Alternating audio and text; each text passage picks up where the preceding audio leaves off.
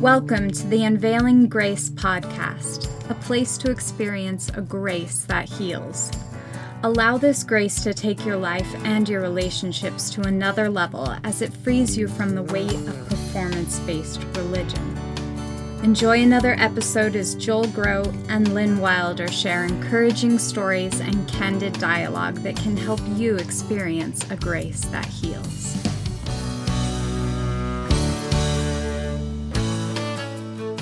Hi, and welcome to another Unveiling Grace podcast. I'm Joel Groat. And I'm Lynn Wilder. And we have a guest today.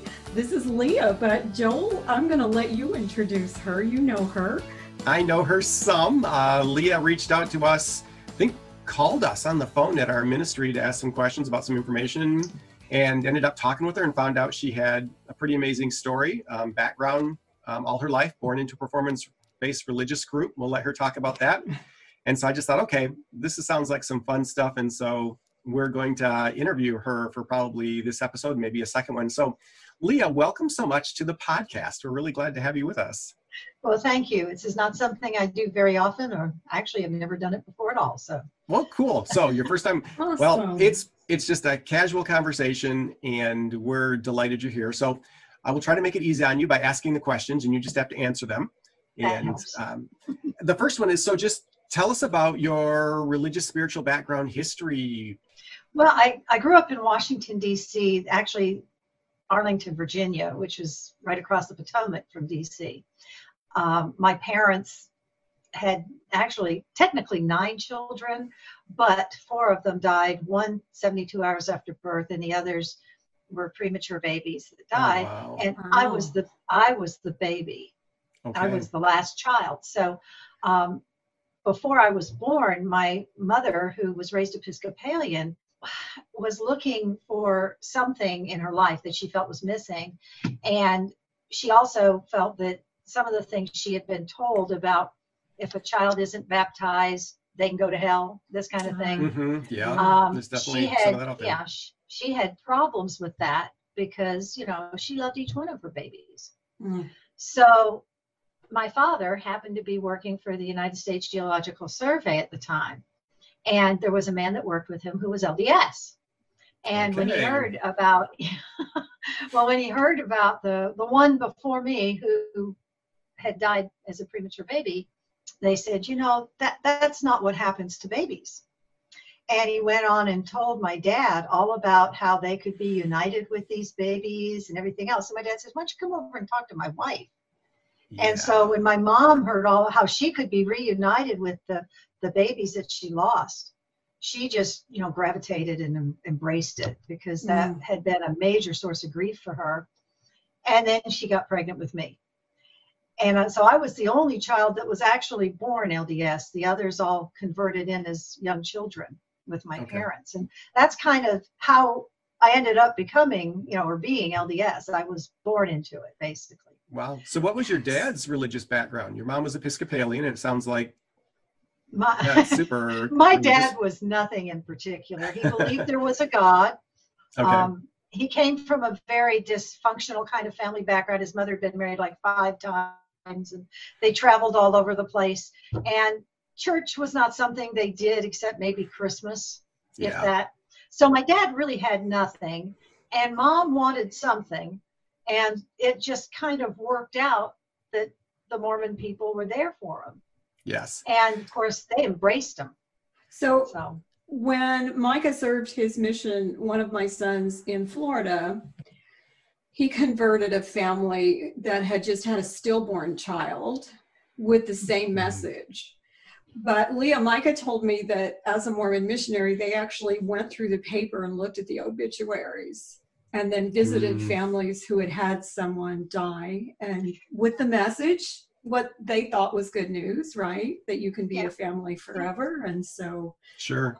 particular family joined the church. Though, when Micah left Mormonism, he went back to that family and told them that he believed he had led them the wrong way. And that woman stayed Mormonism for several years, but she has since come to biblical faith and is a strong Christian now. So didn't mean to interrupt you, but that's somewhat And I was not going to say, and unusual, isn't that the case so many times that so many people who are converts are much more for the emotional and spiritual draw than any necessary doctrinal draw? Though this is certainly a doctrinal point that your family could be forever, but the attraction is that social emotional need that we have. Well, it plays on the emotions.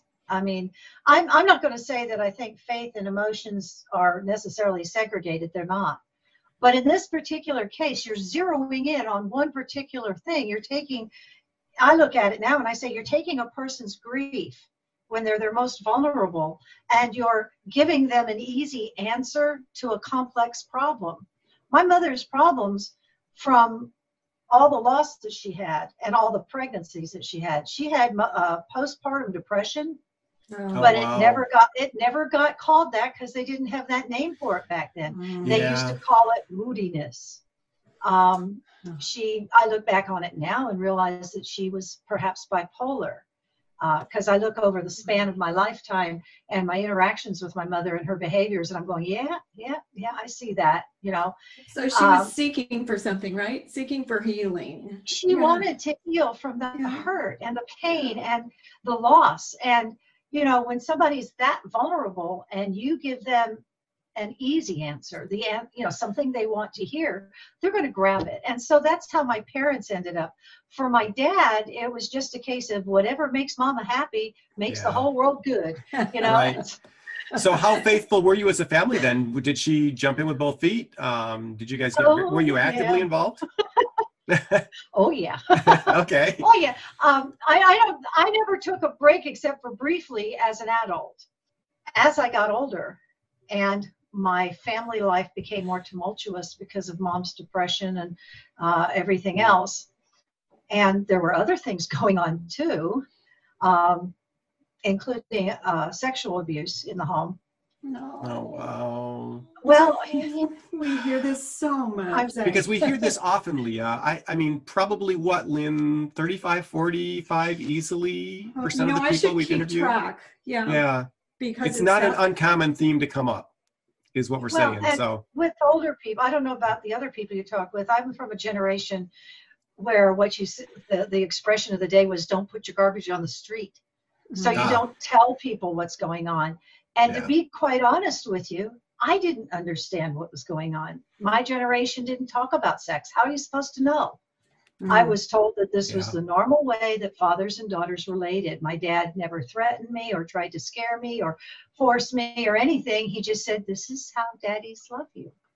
And it's called grooming. Did religion play into that?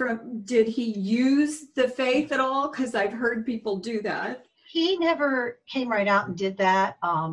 Years later, I would look back on it, and it would actually lead into one of the questions I asked the bishop before I left the Mormon Church. So I don't know if we want to even go there because we're like jumping decades ahead, but I did have an occasion to sit down and talk with my dad many years later, and he never directly said that it was because of something from the Mormon Church teachings.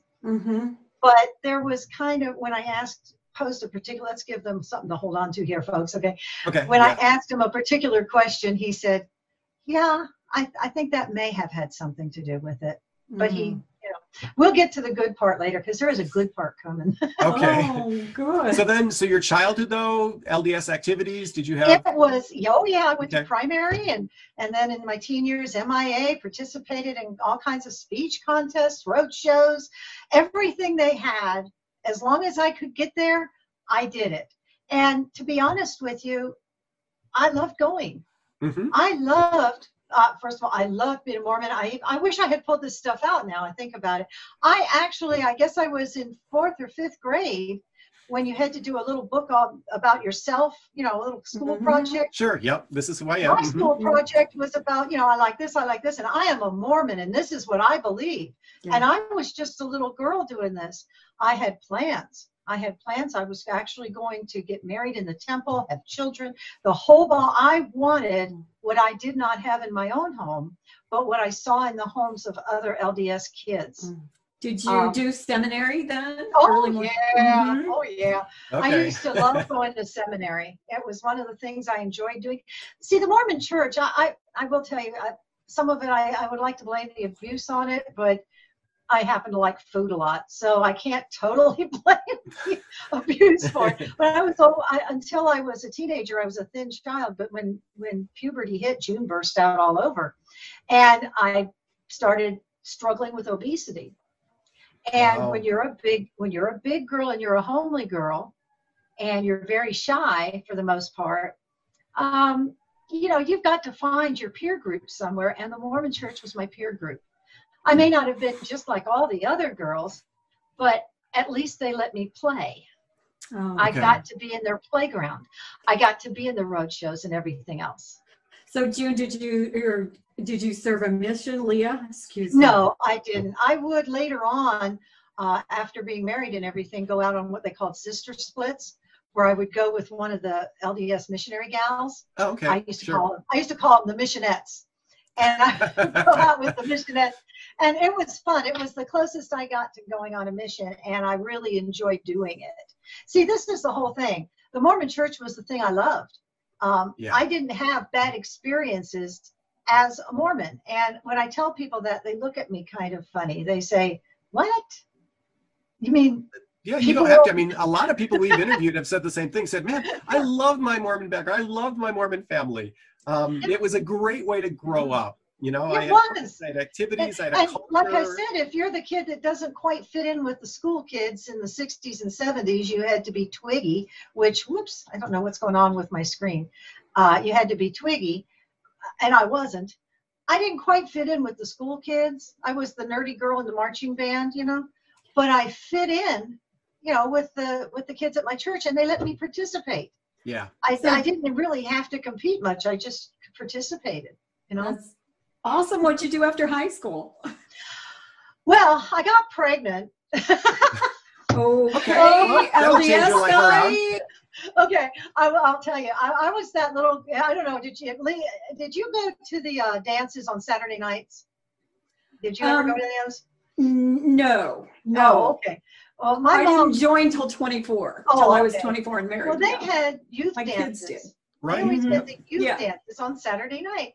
And I was that girl that kind of stood by the punch bowl and handed everybody else their brownies, The boys didn't ask me to dance because I wasn't the pretty girl, And so I just, didn't have anybody. I didn't have a boyfriend. I dated minimally, but I didn't have a boyfriend.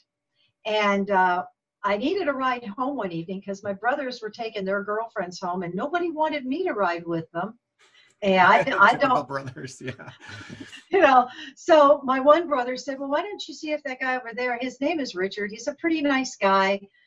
He's real quiet and he doesn't live far from the folks' house. So why don't you, have him take you home?" So I went over and I said, "My brother says you can give me a ride home." He says, "Yeah." He asked me. I told him, okay. I mean, this was just the thrill meeting. And I'm just going to cut to the chase and say that we dated for 2 weeks, if you want to call it dating. We hung out together. Mm-hmm. And then one evening he took me to see a really scary movie. We ended up back at his place and I got pregnant.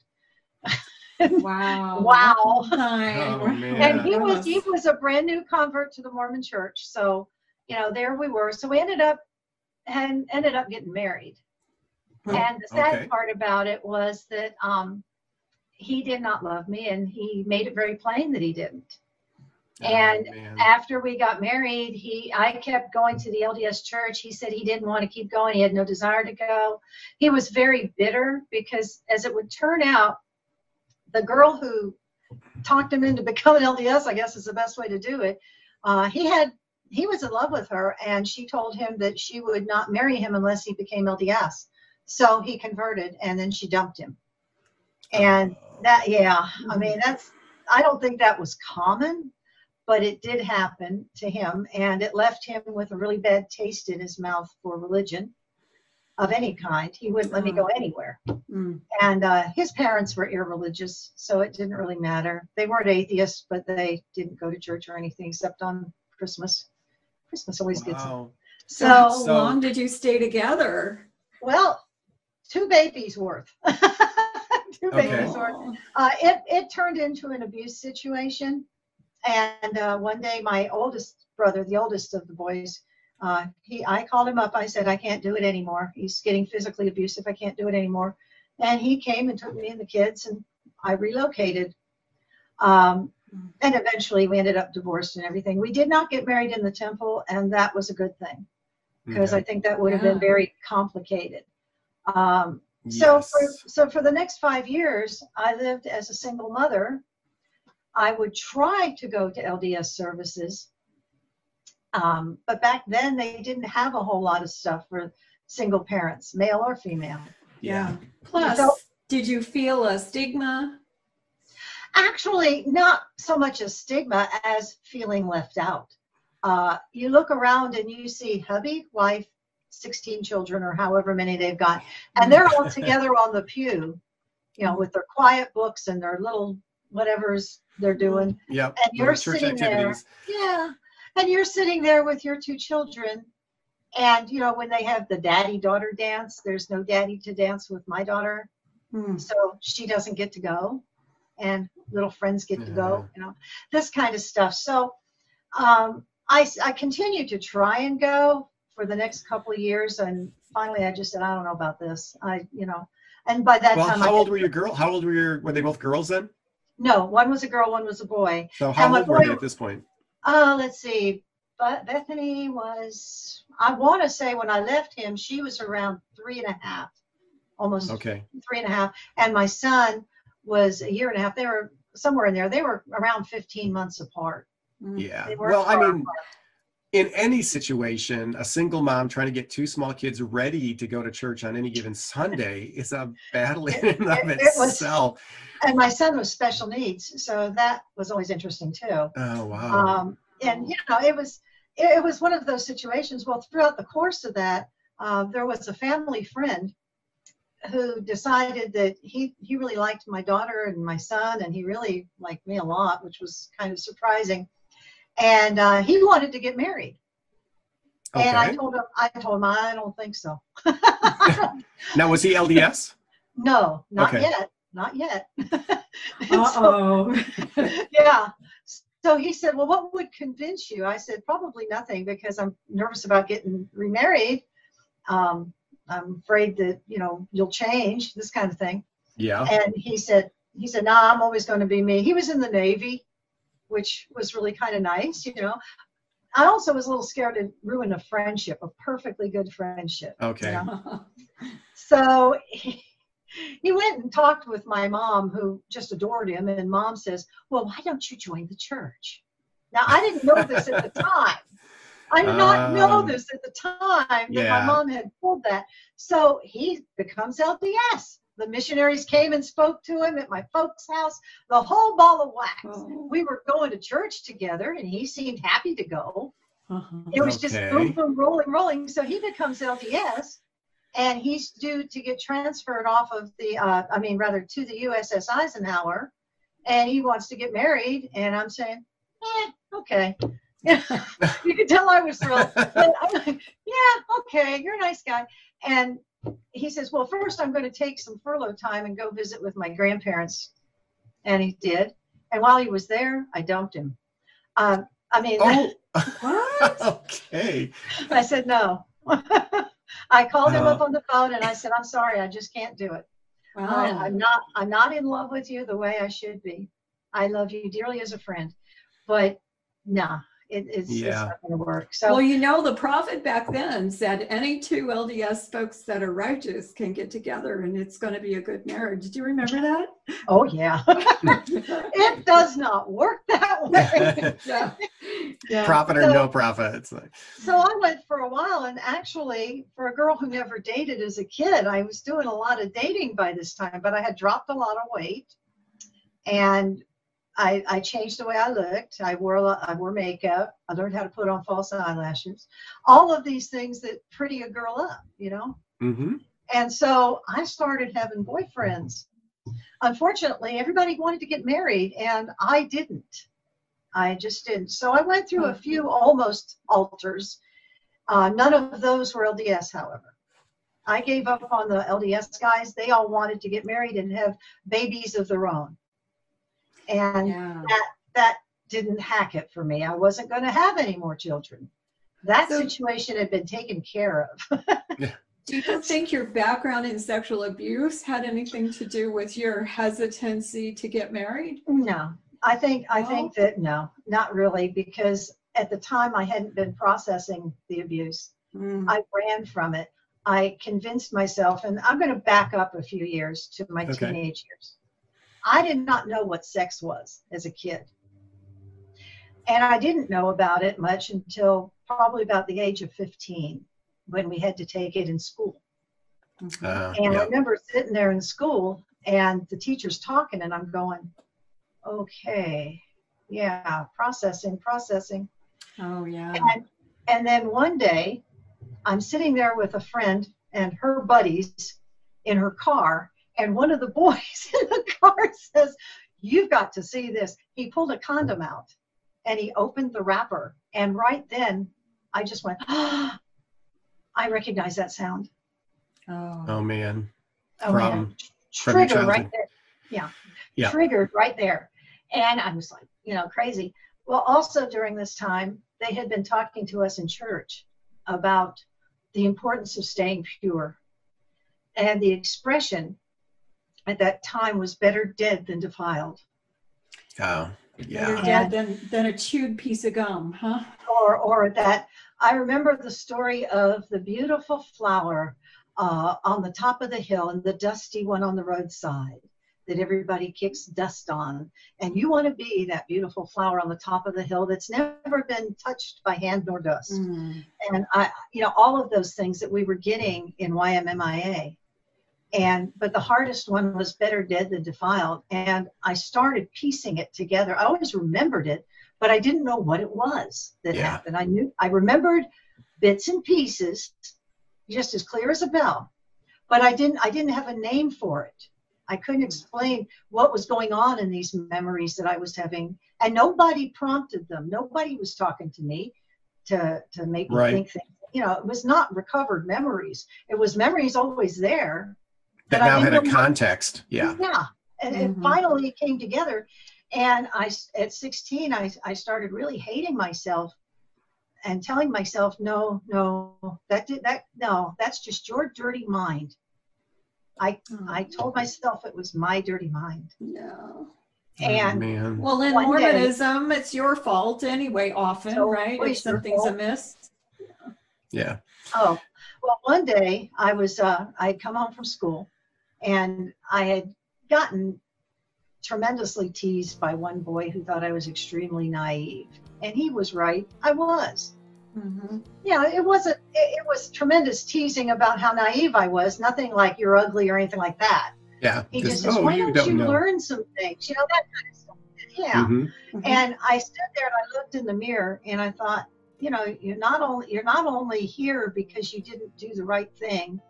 You're here because it's all your fault and you're stupid. And so I picked up a bottle of pseudoephedrine and took about half the bottle. And I really thought I was going to go down. And then Sudafed has the effect of making your heart race. And it's going faster and faster and faster. And I started getting scared and realized I don't want to do this really. And I ran downstairs and I told my parents, I said, I think I overdosed on Sudafed. I didn't even want to say I was trying to kill myself. I didn't want to say that to my parents. So my mom and dad rushed me to the hospital. And they gave me stuff to make me throw up and all the things they do. And this one young doctor leaned over me and he said, why'd you try to kill yourself? And I couldn't tell him I did. I kept saying, I didn't, I really didn't, because suicide's also a big sin. Darned if you do, darned if you don't, So, so I just kind of pushed all of that back into my memory bank, Every so often, I would always still have the dreams of being able to fly. Flight dreams are not uncommon with abuse victims. Where you dream you just flying up in the air, flying away from whatever the bad thing is. And I've continued having those into my adult years until after I came to know Jesus as Lord and Savior. Oh, I can't wait. Okay, to and hear here's the that thing. part. So you need to give us a little bit of teaser for hope, because we're pretty much at the end of what can be in our first podcast episode. So when do you start, what starts turning the corner for you toward hope? Give us just like maybe 30 to 60 seconds of that, and then we're going to pick up with another episode. And we're going to have to do a Leah part 2 to get into that. Well, I married a man. I actually got remarried. Parents were devout Christians. Okay. Matter of fact, he and I met because of devout Christians. Wow. And because of our meeting and our getting married and his parents praying for us, witnessing to us, we eventually, you'll find out. Okay. So I'll tell you the rest. all right. Well, thank you so much, Leah. It's been great having you. Thank you for sharing your story. That's some hard stuff to have to go through. And yet I can tell just by looking at you and listening to you that God has invaded your life in amazing ways to bring you into grace and hope. And that's what we want for our listeners. So we're just going to say, join us for the next episode where Leah continues her story. And thanks for being with us. That was a great teaser, Leah. Grace and peace. Until next time. So long.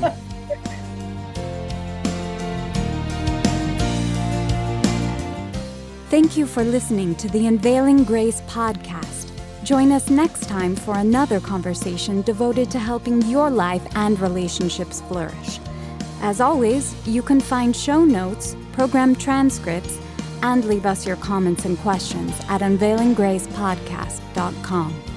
For a limited time, we are offering the Wilder's book, 7 Reasons We Left Mormonism, for a donation of any amount. Go to unveilinggracepodcast.com and click on the free book button to request yours.